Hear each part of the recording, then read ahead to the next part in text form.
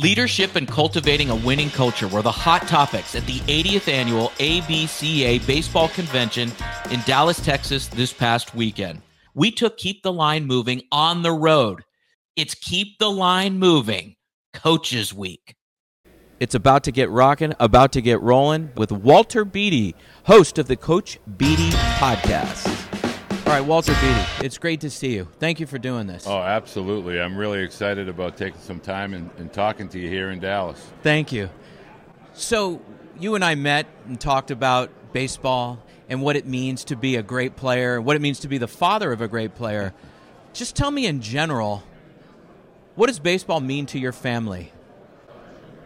That's a loaded question. For me personally, baseball had always been an integral part as a young player. My parents passed away when I was very young, and baseball was like my salvation as far as it gave me my peace, my solitude, but it also gave me my what, why, kind of a purpose in life, hoping to get college opportunities. And so as a former player, got into coaching, and when I had my children, it was really something we sat down and we discussed, because I always tried to make sure my boys understood the symmetry between life and baseball, the ebb and flow. Many other sports, football, basketball, the games are few and far between, whereas baseball is almost an everyday thing, whether you're an amateur or professional. And I try to explain to my boys, you have good days, bad days, but you have to be consistent with your attitude, your effort, your energy. So for us as a family, I would say baseball, believe it or not, was really our foundation. Tell us what you're doing now. Tell us about the Baseball Blue Book. Tell us everything that's going on for you. Sure. What I've been able to do for probably a little over 3 decades now is I work and help families. A lot of people assume it's with regard to college recruiting, but really it's more of a consulting dynamic to get parents to understand what's really going on during these formative years of, say, 14, your freshman year in high school through college graduation. And there's a lot of mental and physical development that takes place within student-athlete's career. So I help provide student-athletes and families access to all of the dynamics that they'll need, i.e. nutrition, strength and conditioning, academic, and then obviously with regard to college recruiting, introducing them to college programs that I feel best serve their ability to trade athletic ability for academic excellence. What we try to do is allow parents to become as educated and informed as they can so they can choose their path rather than trying to chase an opportunity. My gosh, I got to ask a follow-up on this. You're making a difference in these people's lives. It's overwhelming just to apply to college minus athletics or minus the complexities of standing out as an athlete, a student athlete. You're helping people in a key time in their family lives. I take great pride in that. And I could tell you story after story over 30 years. For instance, I can tell you a story of a young man named Mason Coppins. Mason he probably played 40 collective innings in high school over 4 years and was told he'd never play college baseball. He was from Louisiana, single mom, and I was able to help them get to a postgraduate year boarding school in Connecticut, Salisbury School, and then ultimately he became a 4-year starter, Division I baseball, Northeastern University, played 2 years on the Cape. His life was altered. I've had other young men that have gone on to West Point.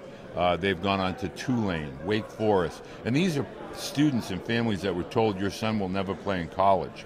Now, it wasn't my ability, from an evaluator standpoint, it was my ability to convey to parents, choose, don't chase. And when parents take a deep breath and they stop chasing their son's peers, Jimmy signed with this team and my son's better than, you're chasing. You have to stop, create a plan, execute the plan, and by that I mean take care of business in the classroom, take care of business athletically, and then start to choose your path. And so for me, I get invited to weddings now, to student athletes I've known since they were 10, 11, 12. They're having children. And they'll, say to me, young man went to LSU, was told he was too short, 5'9", 5'10". He's now a professional pitcher in the Mets system, second-round draft pick. But my point is, I try to get parents, everybody has the same opportunities. You simply have to know what your path and what your plan is, and then go ahead and engage and take action steps towards your plan and your process. And this is what you and I talked about yesterday when we got to know each other, which is this. It's up to the coaches to see how to inspire each individual player, because wasted talent is a crime. A crime. Right? So how do you advise on that regard? Like, how do you tell somebody, give this young man a shot? He might be 5'8", 160, but he's tenacious, and he doesn't give up, and he makes contact. He gets down the line quick. How do you explore that and express that to make sure they listen to you? Well, I think in today's world of social media, we've become very visual. You know, whether it's in 10-second or 20-second increments on TikTok or Instagram, Reels. And I try to get coaches to understand. Decades ago, coaches liked to coach and develop. Now a lot of coaches just want to kind of accumulate talent, accumulate numbers, let the natural competitive nature of the athletes take over. And I try to get coaches to understand, if you take your coaching hat off for 1 second and you give an athlete an opportunity, whether it's a 30-second window or a 5-minute window, take a deeper look at the young man. Don't see the sport, don't see the athlete, see the young man. See the preparation, see how they're going about, their actions and their energy, and then kind of, can I coach that? What can I bring out? What can I enhance? How can I help this young man's desire and focus not only become a better athlete, but a better person within our program? And that's their job, right? I think so. I mean, to me, I think, and you and I discussed this yesterday, the role of leadership, it's a word that we throw around constantly. We want leaders. Okay, well, if we want leaders, we have to be a leader.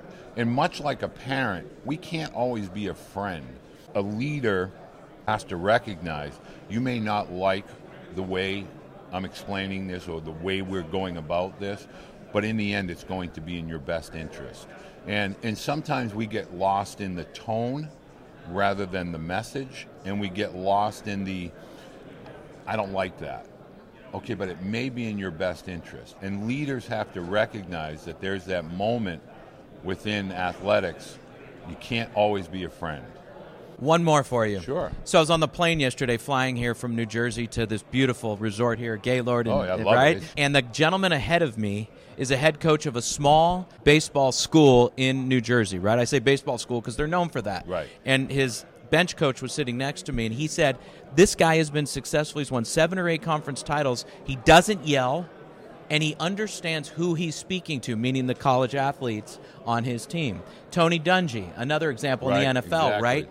They made sure their messaging was heard best how the players receive it.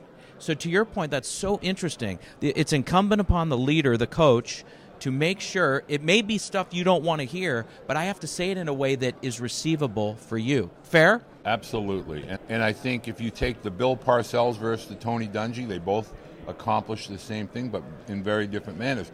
You had mentioned to me yesterday that you work with the Raiders, and I was always blown away. If you take the Raiders, for example, their greatest coach in history, arguably, could be John Madden. And he was a gregarious, big man, but he was very soft-spoken, I always felt. But he was able to get across. And Tom Landry for the Dallas Cowboys. And if you can envision those kind of guys, they were very, very well respected, but they were not animated, throwing headsets or anything like that. And I think we've kind of lost our way. We're trying to be the loudest so that people are looking at us. But sometimes it's more about your message as a coach. So for me personally, I've always felt that baseball, when taught properly, it really teaches you to be mentally prepared. But more importantly, much like life, your last doesn't mean as much as your next. And you can use that in a myriad of different ways. Your last at-bat, your last pitch, your last fielding opportunity. Really, you have to take, learn, and move, and you have to move forward. And that's really what life it demands in a lot of ways. Yesterday doesn't have any influence on your today mentally, or physically, you have to be engaged and prepared for your next. Exactly. And so when you make an error and you have to go to the plate with 3 runners on, the bags are juiced, you just made an error, you cannot think about that. You have to dial in to what that pitcher, because he or she is coming at you with velocity, and they don't care, and their mind is clear. How did you advise your sons to be great in that respect? I always tried to get both my boys that baseball is very much like driving an automobile. Every car that they'll ever get in has a rear view mirror. But what really matters is the glass or the windshield in front of you, the highway in front of you. Everything that's in front of you is much more important than what's behind you. And if you take that kind of dynamic and you apply it not only in baseball but in life, you're going to react to that flow ahead of you rather than the debris behind you. And so I really feel that that's really the biggest lesson that baseball offers to those that really want to listen and pay attention to that.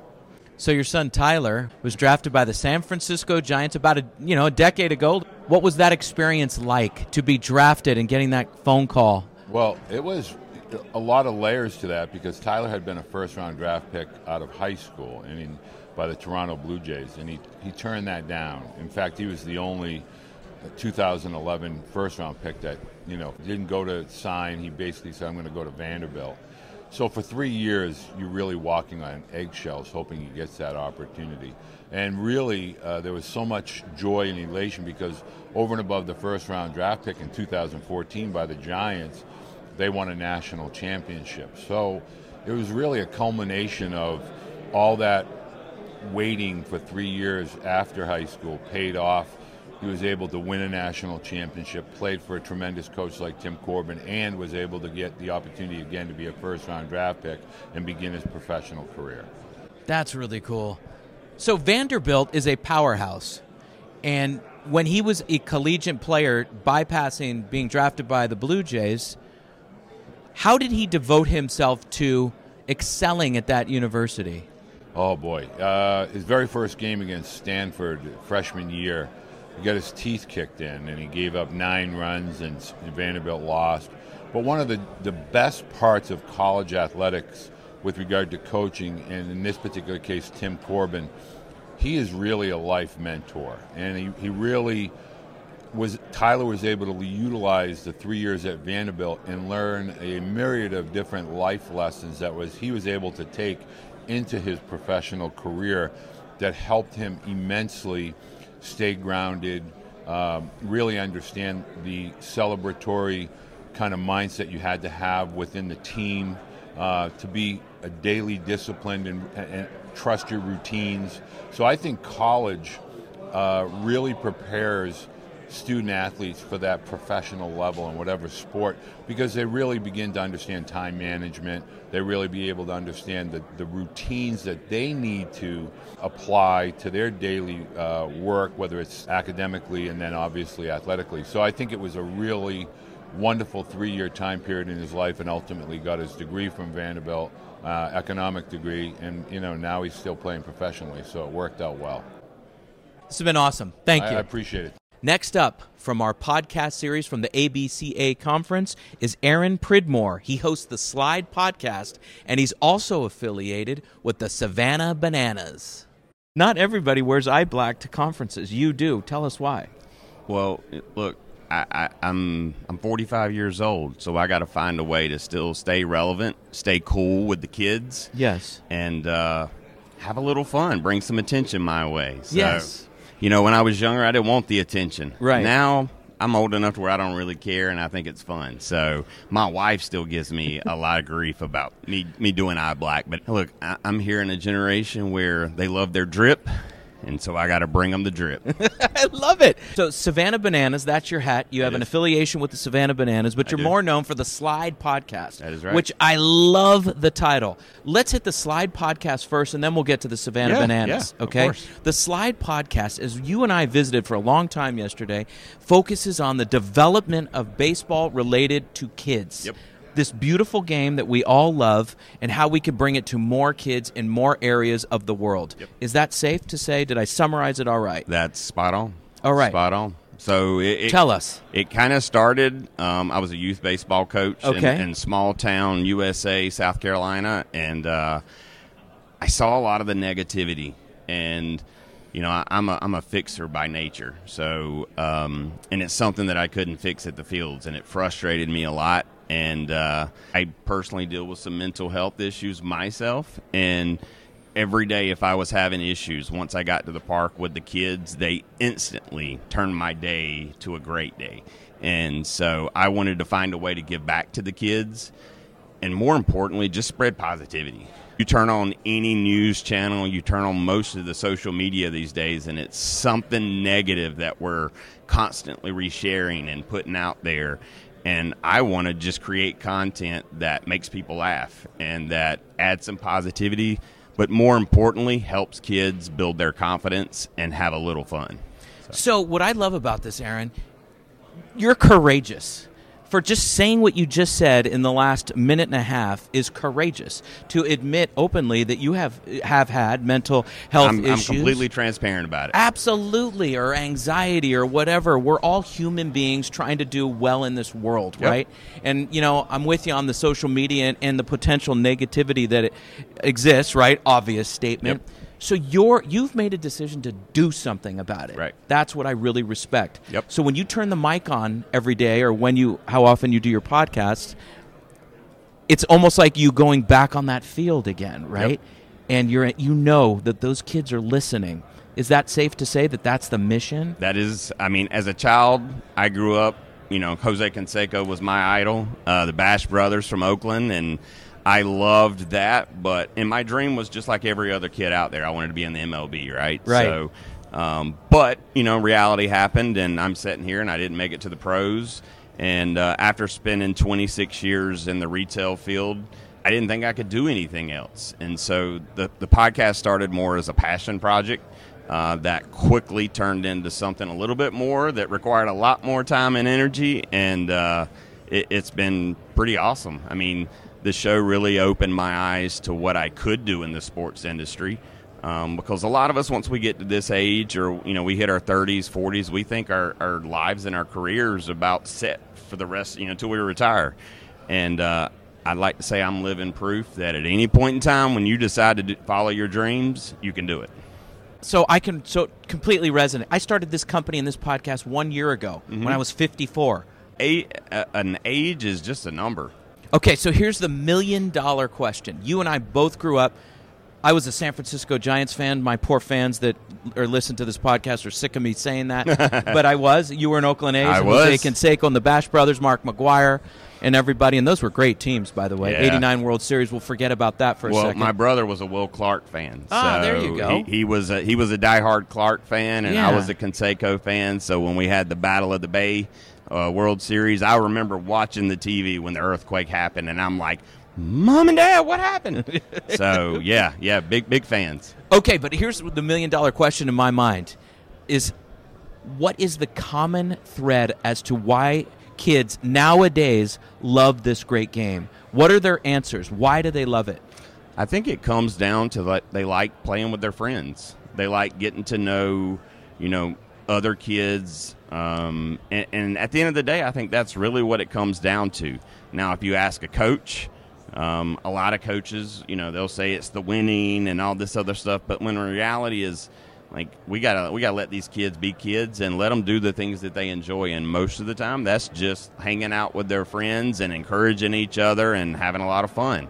And what you see today in the youth game is we have too many coaches geared towards the winning, and then parents see that, they learn that, and then that's how they lead their kids. And when in reality, it's like we're robbing these kids of their childhood too early. And imaginations are, we don't allow kids to use their imaginations anymore, and that's why I like the eye black and the drip, because I like the creativity. I like their personalities, and we sometimes lose that as we get more competitive into the baseball world. And as we get older, absolutely. We Last do. question. Yeah. Because I promised the fans I'd ask you. Savannah Bananas. Yep. What is your affiliation? Talk to us, and then we'll let you go. Yeah. 2 years ago, about 6 months after I started the show, I had a few of the players on the show just because I was so fascinated with the team myself. I got invited down to a game. I told my wife when we were down there, I'm going to work for this team. And I got a call that November and said, "Are you ready?" And it's pretty cool. I can't talk about a lot of it right now, but we should be going public with what my job title is within the next probably 30 days. So it's perfect. I'm gonna tell you, I'm living a dream. I'm living the dream. Listen, Aaron Pridmore, keep being you. Keep doing what you're doing for the kids, and I wish you all the luck. Yeah. Very nice to meet you. Hey, Thank you. Here's how we end every show. Let's go. We look at the camera and we say, "We'll catch you on the slide." We will catch you on the slide, everybody. There we go. And we thank Aaron and Walter very much for being on the show. Keep the line moving. Coaches Week continues tomorrow, where we will feature Bernie Martinez, the head baseball coach at New Diana High School in Texas. You have to hear his wisdom. Then we will have Baron Becker. He's a partner at a Florida law firm who focuses on compliance. His story is worth hearing. Thanks, everybody, for being part of Keep the Line Moving Coaches Week. Every week, you hear guests on this podcast talk about some of their biggest leadership challenges. As a leader, you want to make an impact on those you lead and reach your organization's goals, while also optimizing your time management. Wherever you are in your leadership journey, we could all use some help. This is what we focus on with our group and individual coaching services. To book a call or get more information, email me directly at chrisg@garganoleadership.com or visit our website at garganoleadership.com. For our podcast and video producer, Jack Radutsky, and our marketing coordinator, Savin Narwhal, have a great week, everybody.